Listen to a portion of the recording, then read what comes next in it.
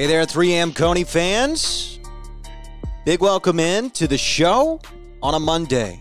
Back-to-back days doing shows. We love it. We love doing it. Without a doubt, at the 3 AM Coney, Matt and I will certainly have an episode this week previewing this weekend's matchup. I think we should probably try to stick with the similar schedule we did last week because it brought such good luck and a victory for the Cincinnati Bengals. And it's just been such a relaxed Monday for me and a relaxed day, and I've kind of rolled into this, and I said, hey, let's do another show. Let's make sure we get Russ Heltman from All Bengals, Sports Illustrated's All Bengals, on the show. I mean, he's been breaking down, reading. He sent me a few exciting texts, which we'll get to a little later in the show. We don't want to spoil that for Russ, but he's got some interesting thoughts about next week's matchup against the Baltimore Ravens. Let's go ahead and bring him in. Russ, big win yesterday. Tried to get you on the live show immediately after the game, but you were popping out your 3-down look. The recap article on Sports Illustrated, which I recommend everybody check out. Why don't we start there, Russ? Break me down through your 3 downs, through your 3 main things, your big takeaways from the big-time win by the Cincinnati Bengals yesterday. Lucas, appreciate you having me on the show, my man. Of course, it was a game that you and I discussed last week as being must-win, not really for the season because there's not playoff-type aspirations necessarily, but for the era of Zach Taylor in congruence with Joe Burrow. And they went out there, got the job done, 33-25. My 3 downs after the game that I really keyed in on. Number 1, Alex Redmond balances Joe Mixon and the offense. And I left Joe Burrow out of there because I really wanted to highlight Joe Mixon and his ability to make plays at all levels of the field. And what I really loved was the fact that they brought in Alex Redmond. He comes in basically off the street. I texted you last week. We discussed the kind of wrestling injury he was dealing with all off season, never able to really get going in camp, and they ended up cutting him. They bring him back after nobody picks him up off the street. Had to be a little bit of a come to the higher power moment for Alex Redmond. He gets humbled a little bit. They bring him back in. They have no options from what everybody with 2 eyes saw last week, giving up 8 sacks and just a turnstile with the right guard spot in Philadelphia. So Alex Redmond comes in and he played decent. I don't know exactly what I haven't checked out the grades yet from the entire offensive line, but it was a much better performance just in the counting stats. Bengals overall only had Joe Burrow get sacked 1 time. He didn't lose any yards. It was more of just a kind of throwaway give-up sack as opposed to getting crunched in the backfield. And they also didn't allow many hits on the quarterback. Only 5 hits this week after giving up double digits against Philadelphia and just tracking towards a double-digit trend every week. Alex Redmond really came in and stabilized them in that fashion. And then Joe Mixon, man, unbelievable. 25 carries, 151 yards, 2 touchdowns. He was really able to access the outside running game that has just really just been terrible in one word, honestly, through the first 4 weeks of the season for the Bengals. They have not been able to bounce anything outside.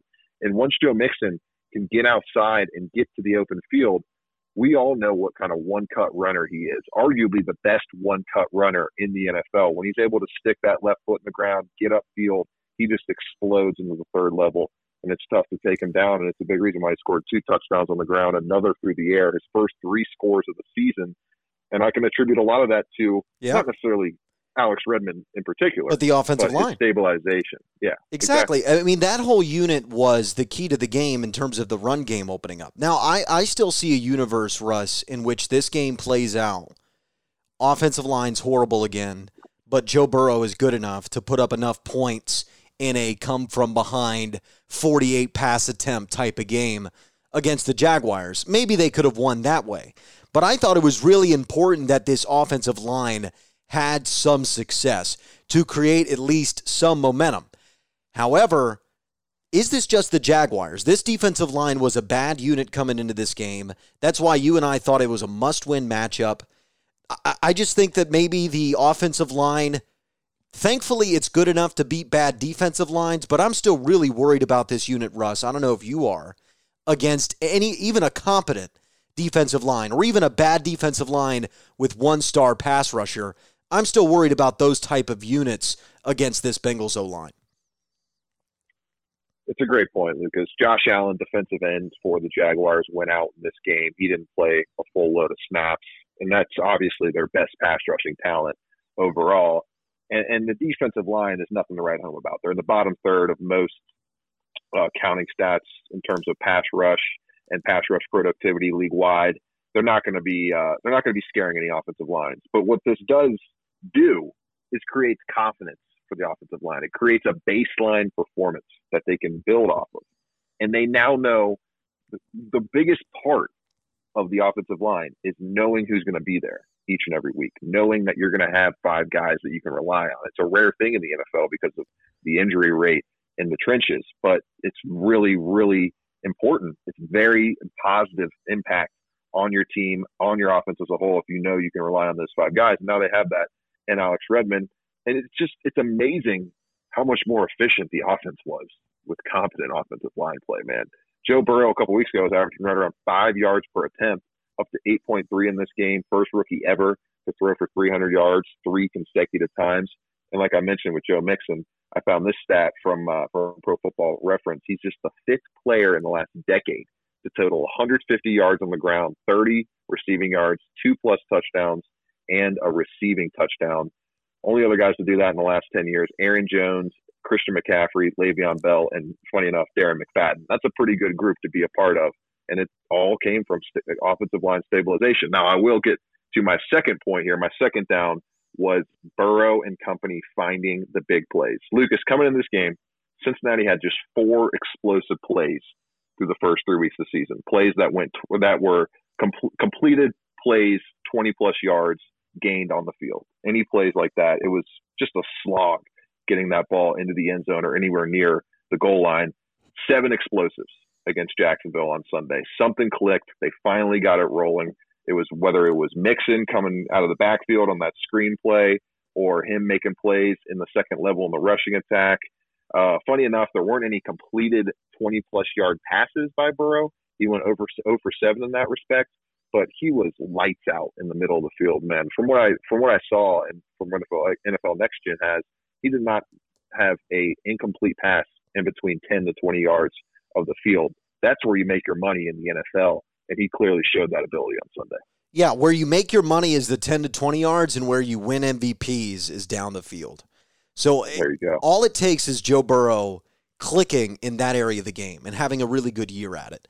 He's just not like one of these natural arm talent guys like Patrick Mahomes or one of these natural arm talent guys like Russell Wilson.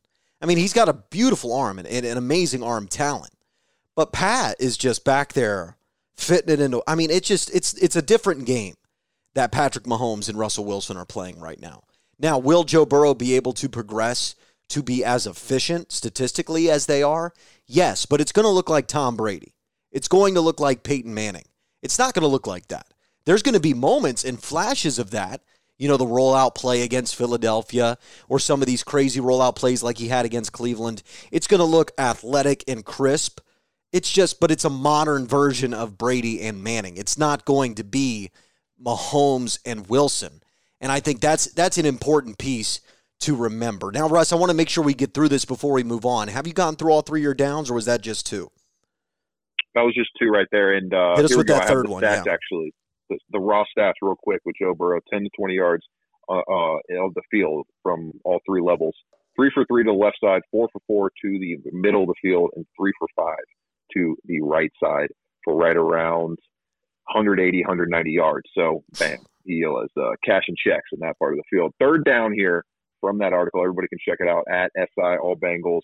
You find it on my Twitter feed at Russ Heltman. Jesse Bates had to give a nod to the defense here, who gave up a lot of yards, but it was the classic bend, don't break, Lucas. And it was the epitome of modern defense in this time in the NFL. Just making sure you don't give up too many big plays and you make a couple turnovers happen at timely points in the ball game, and you can set up your astounding rookie quarterback who's played so well, so consistently through the first 3 weeks to have success. Bates was unbelievable. Made 3 game-changing plays, had an impossibly well-timed pass defense on the first drive of the game of Gardner Minshew, led to an interception by Jordan Evans. He also led the team in tackles with 10 made plays at the line of scrimmage. You usually don't want safety to lead your team in tackles, but did make a couple plays that were very well done at the line of scrimmage, had a tackle for loss. And he finished the game tied for second in the league with 5 passes defended on the season. So he is playing at a Pro Bowl level, and he's obviously going to be a guy that the Bengals try to target with an extension this offseason. Hey, man, I think I like Lou. And I don't know if I'm risky for saying that, but watching that defense last year on the back half, I mean, this is such a talent-dry unit, even still at the linebacking core. And that's my worry. The corners are stripped away right now, too, man. Yeah. Like, no Trey Waynes, no Mackenzie Alexander. It's tough sledding for that unit. You didn't have those guys last year either. And you had a even worse personnel a year ago. And they were bad a year ago. But they put together some good situational performances, down the stretch of the season. That it feels like they're a defense trending in the right direction and have been since the 0-11 start last year. Really, since the 0-8 start. The defense kind of clicked after then. And people were calling for Lou's job, and Lou was the least of my worries in terms of who's got to go. Now, if they would have given up, 45 points to the Jaguars, then I understand those questions. But to me, the defense, without Geno Atkins out there too, without Mackenzie Alexander, without Trey Waynes, the fact that they're going to be at minimum league average in DVOA after this week, that's all credit. That's all credit to Lou. Lou gets all that credit. Lou's the guy that I'm going to say, hey, I think he can be the defensive coordinator of this team for the next couple of years. Get this stat, Lucas. The Bengals held opponents to less than 90 yards rushing, held the Jaguars to 89 yards rushing. It was the first time they've done that since 2016. Or excuse me, the fourth time they've done that since 2016. So averaging about one of those performances a season. And since 2000, the Bengals are 40-4 winning record in those games. It's really all about stopping the run for Lou's defense, which they finally did a good job of on Sunday after allowing 181 yards per game coming into the contest. See, my thing is they did it situationally. Lou had well-timed run blitzes, good schemes and situations to where they get a third. They adjusted too. Exactly. At the half, which was very, very key. They came out of that locker room, forced 2 quick punts by the Jaguars, and it wasn't like it was the defensive line, just kind of throwing out the game plan, pinning their ears back and going after Gardner. Lou and that defensive backfield coaching staff drew up some nice coverages. Minshew was confused. He was holding on to the ball for 4 to 5 seconds and suffered a couple coverage sacks. So that was big time coaching impact that Lou had coming out of the locker room. And because of it, the Bengals were able to score real quick and take control of the game immediately coming out of the second half adjustments. So that's something this coaching staff has not shown a lot of, and we need to see more of, especially starting this weekend against Baltimore. Without a doubt. And the Jaguars, that's just a team you need to beat. But at least we know. Mm-hmm. I mean, to me, yesterday, Russ, I looked through the schedule because, remember, we weren't looking at the schedule. Not at all. But I looked at the schedule, and after I saw the performance against the Jaguars, I went through the schedule and I found every defense like the Jaguars, where they have a pass rush that just doesn't scare you. And I guess maybe Washington's pass rush could scare you a little bit, and maybe I'm disrespecting Washington a little bit, but I just think the Bengals have such a big quarterback advantage in that one that they're going to win that game. I think they're going to beat Washington. They're going to beat the Giants. They're going to beat the Dolphins. And the Cowboys, they're not going to be able to stop Joe Burrow unless they get their act together by the end of the season, which I frankly don't see. This is the type of year. That's a whole other podcast right there. This is the type of year where bad teams that fall off at the beginning of the season and lose any amount of hope, or bad units, with no crowd, man, I could see teams really getting in bad ruts and riding those out. Because how many times in week 13 you just have 50,000 people there and you say, hey, screw it, let's play. Let's play good. Let's put together a game plan. It doesn't matter that we're 4-7 and out of the playoff race. But this year, if you're out of the playoff race and you've got a bad unit, hurt talent, pandemic, barely any fans in the stands, I'm not sure if units are going to get better. But that's a whole other thing. You're exactly right. But to me, yesterday, I look at that and say, all right, those 4 games I'm going to put down as wins to me.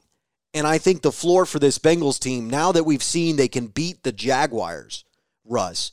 What do you feel like the floor of this team is now? To me, it's at 5 or 6 wins is the floor, which is where I was at before the season. But I feel even more secure in that take now that they're going to at least get to 5 or 6 wins this year. Well, with everything looking forward, it's tough. It's definitely tough to project, especially with what we got a doubleheader on Monday Night Football tonight. So with no maybe Cam they only Newton, play 14. So, yeah, exactly. Who knows how many games actually get played? Hopefully, all 16 get contested. But I don't. I still feel pretty firm with my 5-11, 6-10 prediction. I said 5-11 before the season.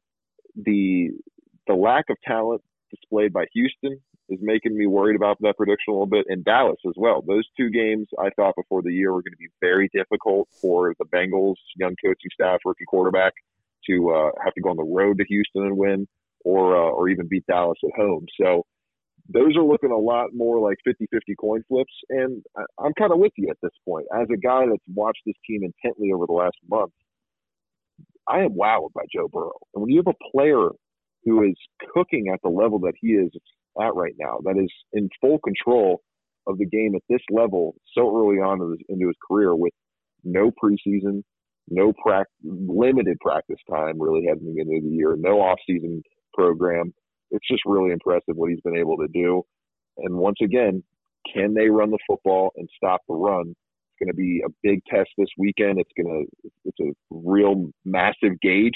They get the old gauge meter out on both of those abilities and see what they can do. But I'm kind of with you at this point. 5 to 6 wins feels like the floor. If they don't get the 5 to 6 wins with how well Joe Burrow is playing, a top 12 level player, basically in the eyes of PFF throughout the first quarter of the season, then it's going to point to a lot bigger issues in other places. Well, you mentioned top 12, top 15, and I almost went out on a limb this week, Russ, on yesterday's show because I was excited.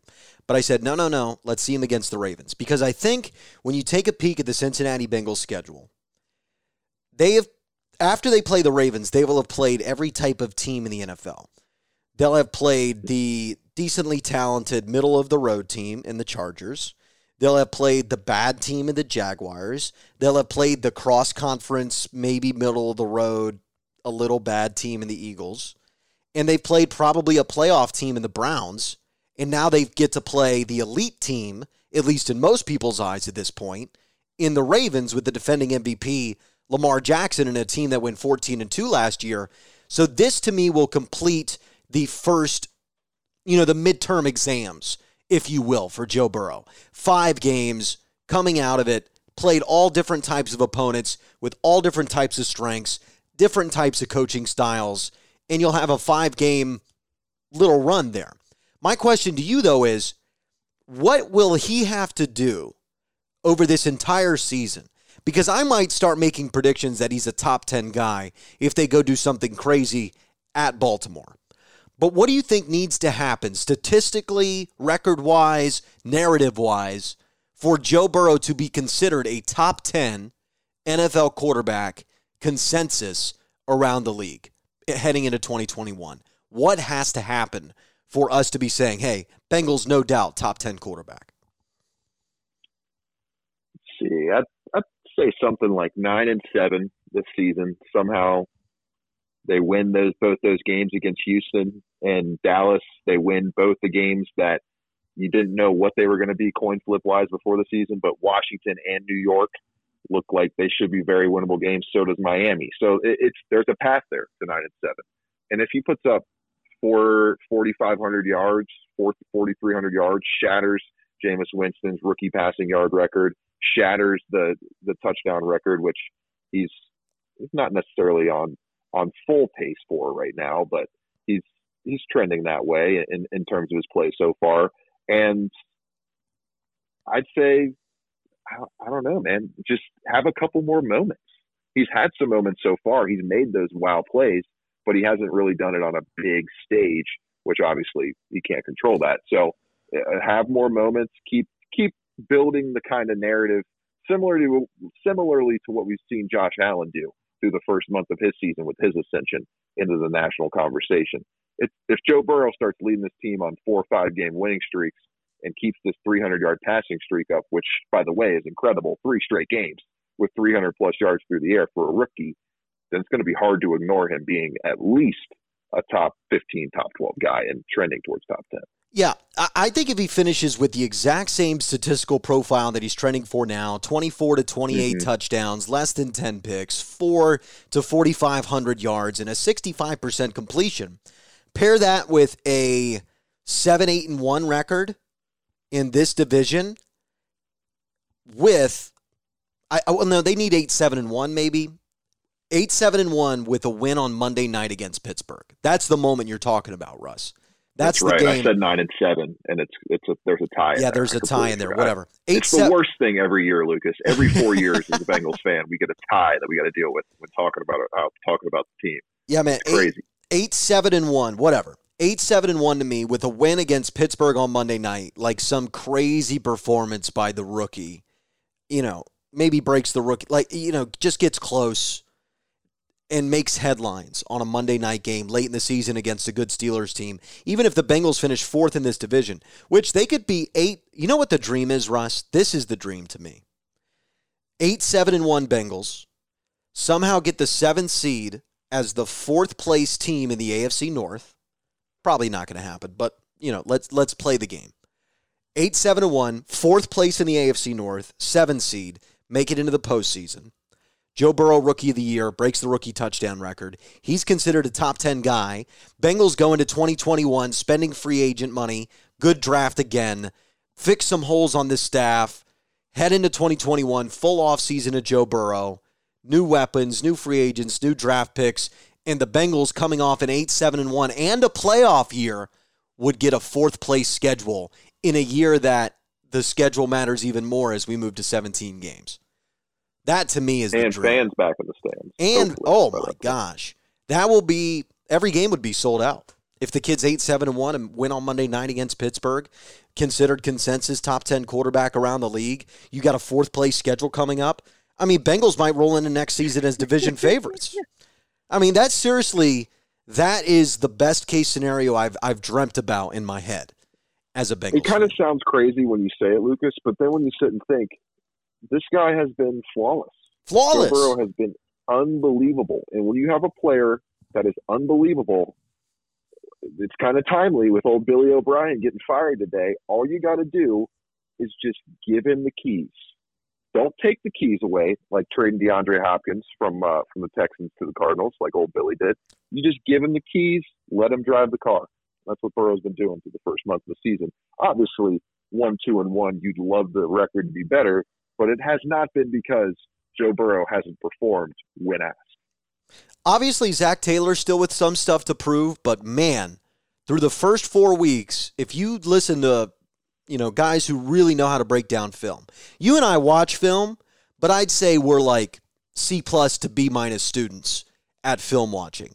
The guys that are even that, I'd say I'm a solid C. Yeah, whatever. I'm not at the level of like a real true. No, not that anyone that hasn't played is, but I'm not at the level of someone grinding. We're not grinding 30 hours, 40 hours a week. Yeah, no. But the guys that really watch film love Joe Burrow. I mean, they love this kid.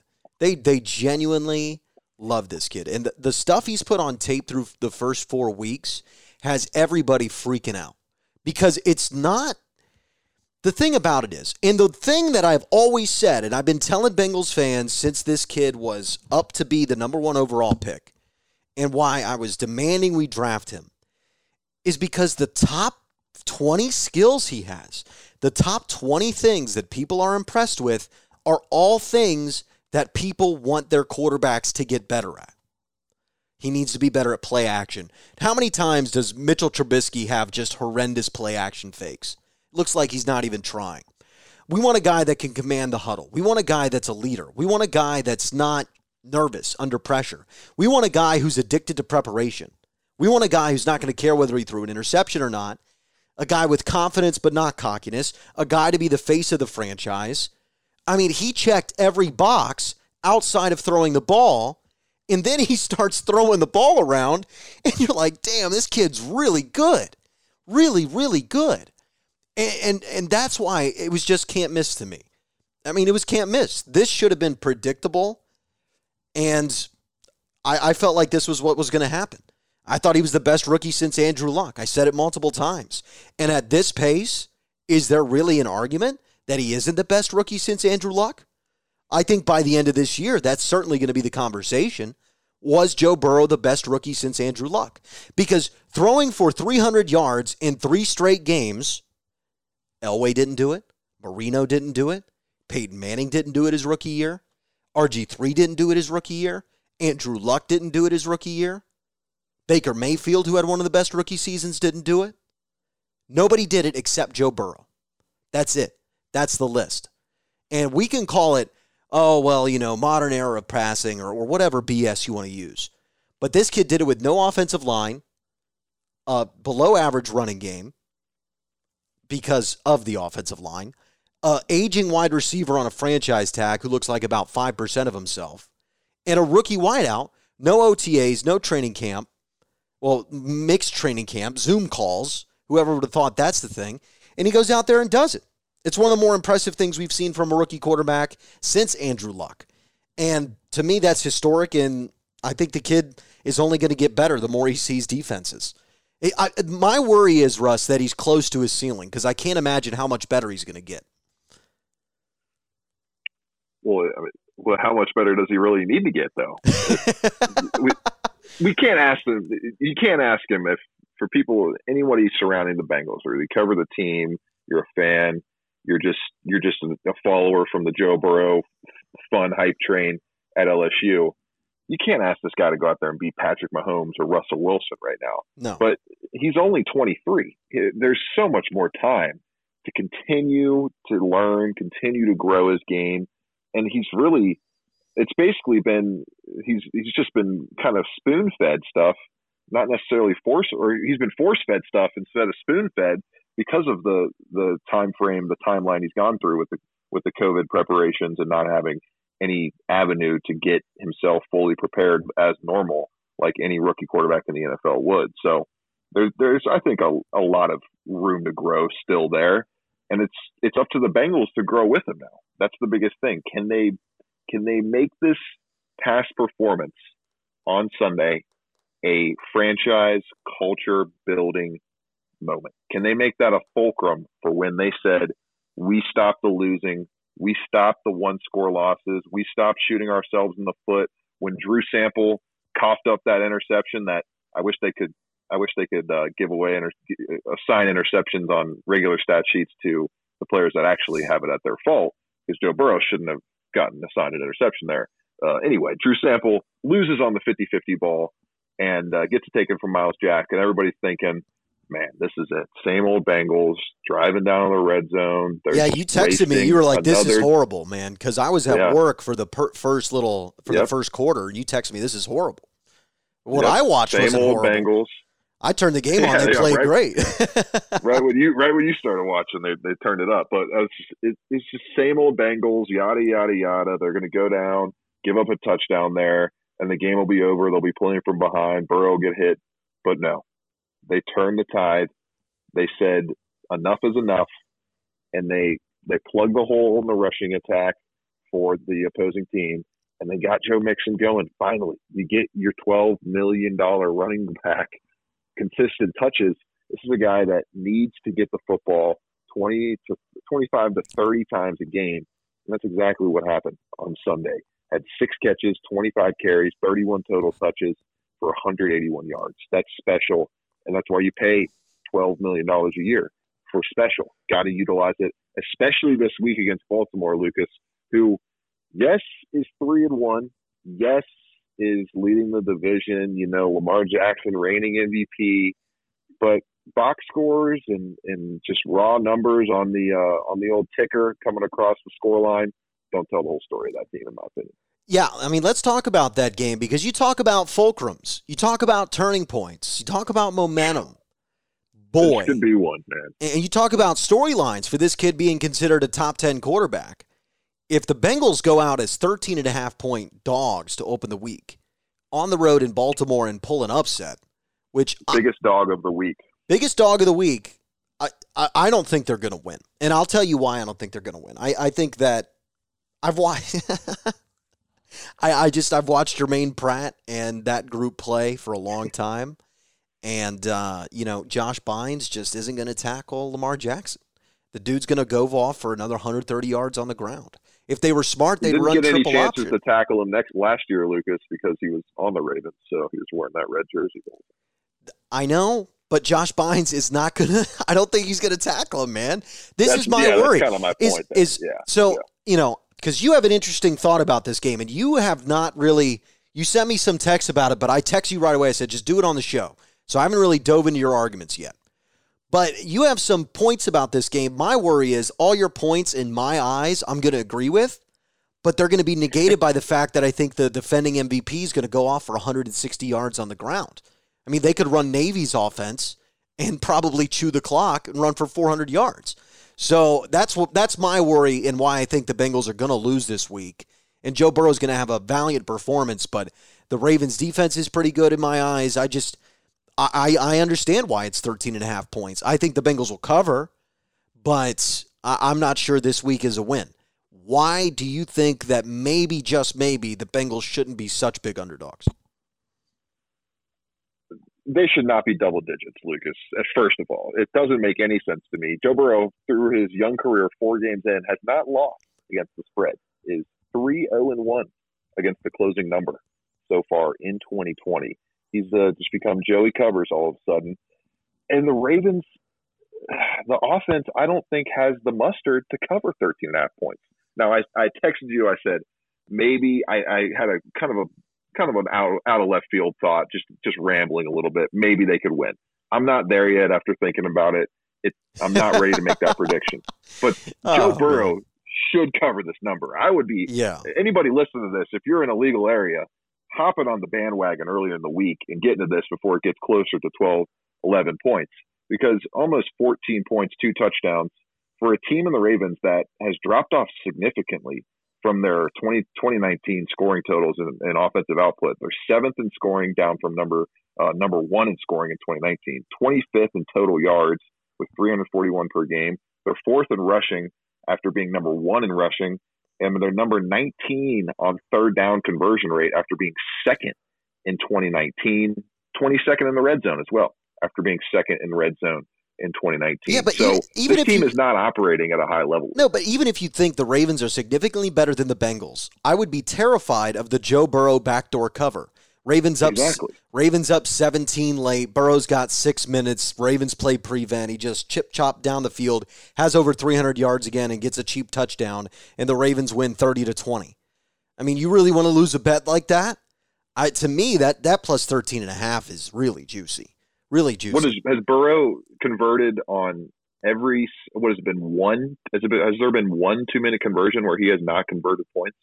Or converted a chance it was the first, obviously, 2-minute drive of the fourth quarter of his career that they didn't get points. But other than that, I can't remember one where he has not led to a field goal or a touchdown. Yeah, the only one was a missed field goal at the half when he's gotten the ball. I'd have to double check to see exactly what the touchdown rate was. It's no more than memory. 2. It's no more than 2 where they haven't scored any points. I know that. And it's probably just 1. And it was the missed field goal, I believe. So Bengals have been great. He's been great in key situations. They're 19th in offense right now, 16th in defense. I mean, what's the formula for a win, though? See, I'm thinking the formula for a win in this game is, oh, gosh, please let John Harbaugh have some hubris this week and look at the Joe Burrow tape and just think that, oh, man, they're just not covering the intermediate stuff with this rookie. They're worried that he can throw deep. I don't think he can throw deep in the NFL. And they're going to blitz him, Lucas. They're going to blitz him heavy. Oh. That's what Harbaugh is. That's what Harbaugh is going to do. That's what Wink Martindale loves to do with young quarterbacks. That's what they tried to do against Mahomes last week. Obviously, that was a mistake, seeing as he had one of the best deep balls of his career to Cole Hardman. Yeah, is the Mahomes Chiefs formula, is that the way to beat the Ravens? I think. No, but seriously, okay, you're not Mahomes and the Chiefs, but you're coming off a game where you scored on 7 straight drives. Outside of the first half against the Chargers, the offense has moved pretty much at will, other than the couple offensive line collapses. So if Alex Redmond Listen, we're just going to have to eat the 2 holding penalties and the false start that Redmond's going to bring to the table every game, because that's better than getting Joe Burrow killed. Trust me. Having 20 yards a game taken away from you by Alex Redmond will save you years on Joe Burrow's career. And Joe Burrow can get those yards back. Yeah, and allow Joe Mixon to run at least a little bit. And I think that was a rookie mistake by Zach Taylor, because he's looking at the analytics of it and oh man, those penalties are so killer. Alex just has too many of those penalties. But sometimes you're just going to have to take the penalties from a guy, because on the other plays, he's pretty good. And I think they kind of saw the light with Alex, and he's just going to need to sit in there. Let's take the false starts, the holdings, whatever. He's a better guard than all the other options you've thrown out there, and until Xavier gets back. And it'll be good enough-ish, right? The Bengals just need to keep Joe below 60 sacks. Once you get above 60 sacks, historically, it's pretty hard to make the postseason. Only one guy has done it. I believe it was Deshaun Watson. Might have been Ken O'Brien as well back in the 80s. Did it with 62 sacks. Outside of that, though, 60-plus sacks ain't going to do it if you want to be near a playoff team. 50 to 60, a lot more examples of playoff teams. And if you get below 50, plenty of examples of guys in the 40 sack numbers that had 10-6, 11-5, 12-4 years in the NFL. So if this O-line can figure it out-ish, this offense is going to be really good. This offense will be top 10 in the NFL, because Joe Mixon is going to run for a high yards per carry if you block for him competently, and the Bengals are going to put up points. So I think they have a potentially, in certain circumstances, maybe an elite offense. And if Joe Burrow can, for just 1 week, go 4 for 7 on those 20-plus yard balls instead of 0 for 7, as he did this week, that's how they beat the Ravens. If Joe Burrow has a 400-yard day and takes the top off, and the Bengals play from ahead, they'll win the game. But the problem is, are you sure that's going to happen? And it has to happen early, because my feeling in this game is Bengals offense is going to need a time to adjust. Ravens are going to have a scheme they have to adjust to. And this happens in Joe Burrow games. They stall on the first 2 drives, and then they make the adjustment. But Lamar Jackson's had 2 7-minute drives with 60 yards rushing in each of them, and the Ravens are up 14-0, and you can pretty much forget about it. That's my worry on this game. I think the first quarter, more than any of the other Bengals games, the first quarter will most likely determine the outcome, and that's been the story of the Ravens all year. That's been the story of the Ravens since Lamar Jackson took over as the starter. Do you have the lead at half? If you do, you're probably going to win. If you don't, you're probably going to lose. I think that's the only path to victory for Cincinnati, Russ. 5 for 11 on third down were the Ravens. They only had 18 first downs against Washington, Lucas. The thing the Bengals have to do is, like you said, the exact formula that KC had on Sunday night. You have to come at them early, come at them heavy, go for it on 4th down on the first drive. If it's anything, I'd go on the limb and say, if you're the Bengals at 1-2-1, against a team you're favored to lose by 14 points against, go for it. I'd be going for it. Anything inside of 5 yards.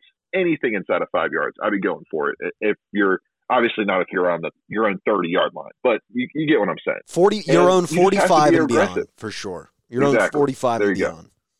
You have to be aggressive. Randy Bullock should not be coming out on the field unless he's kicking extra points, and that's how you have to handle this game. If they can shorten this game up and force the Ravens to get out of their rushing attack, which they have been very quick to do under Greg Roman. It's the best rushing attack in the NFL, honestly. I read off those stats, but let's be honest, it's the scariest rushing attack in the league, and they oftentimes get away from it too quickly in games that they find themselves trailing by 10-plus points early on it. So the Bengals can find some way to do that and send somebody out there.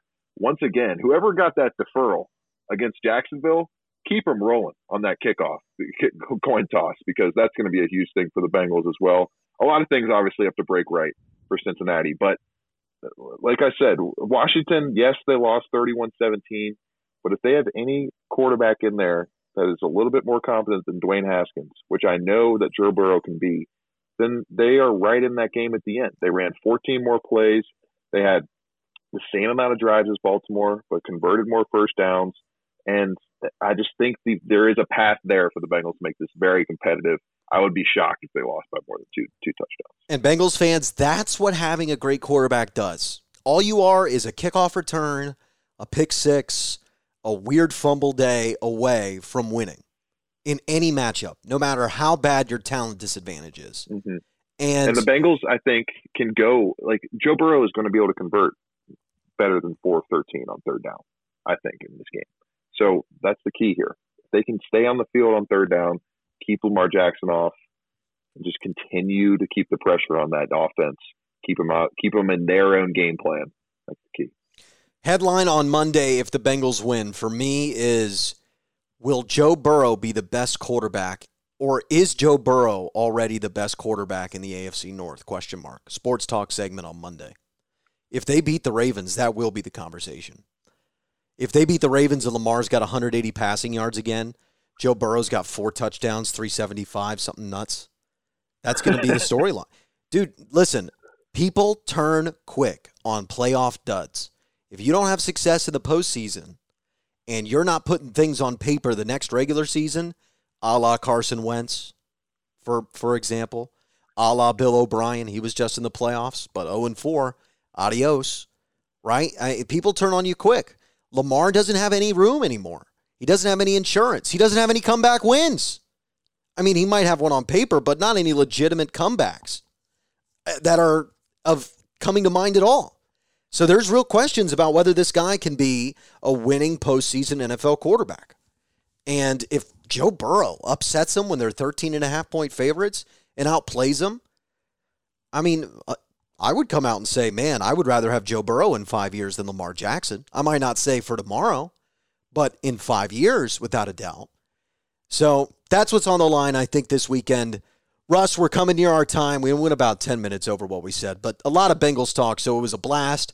I appreciate you calling in. We got to make this hopefully a weekly thing here, man. Love to do it, my man. It actually works out because on Mondays I usually have the day off, so there you go. I can slide into the 3 AM Coney slot on Mondays. Yeah, we'd love to carve it out and make it a weekly thing. But we'll see. If they lose pretty bad on Sunday, maybe we won't want to talk about it. After a win, we're like, yeah, content after a win. Feed it, man. Feed it. Don't ever stop it.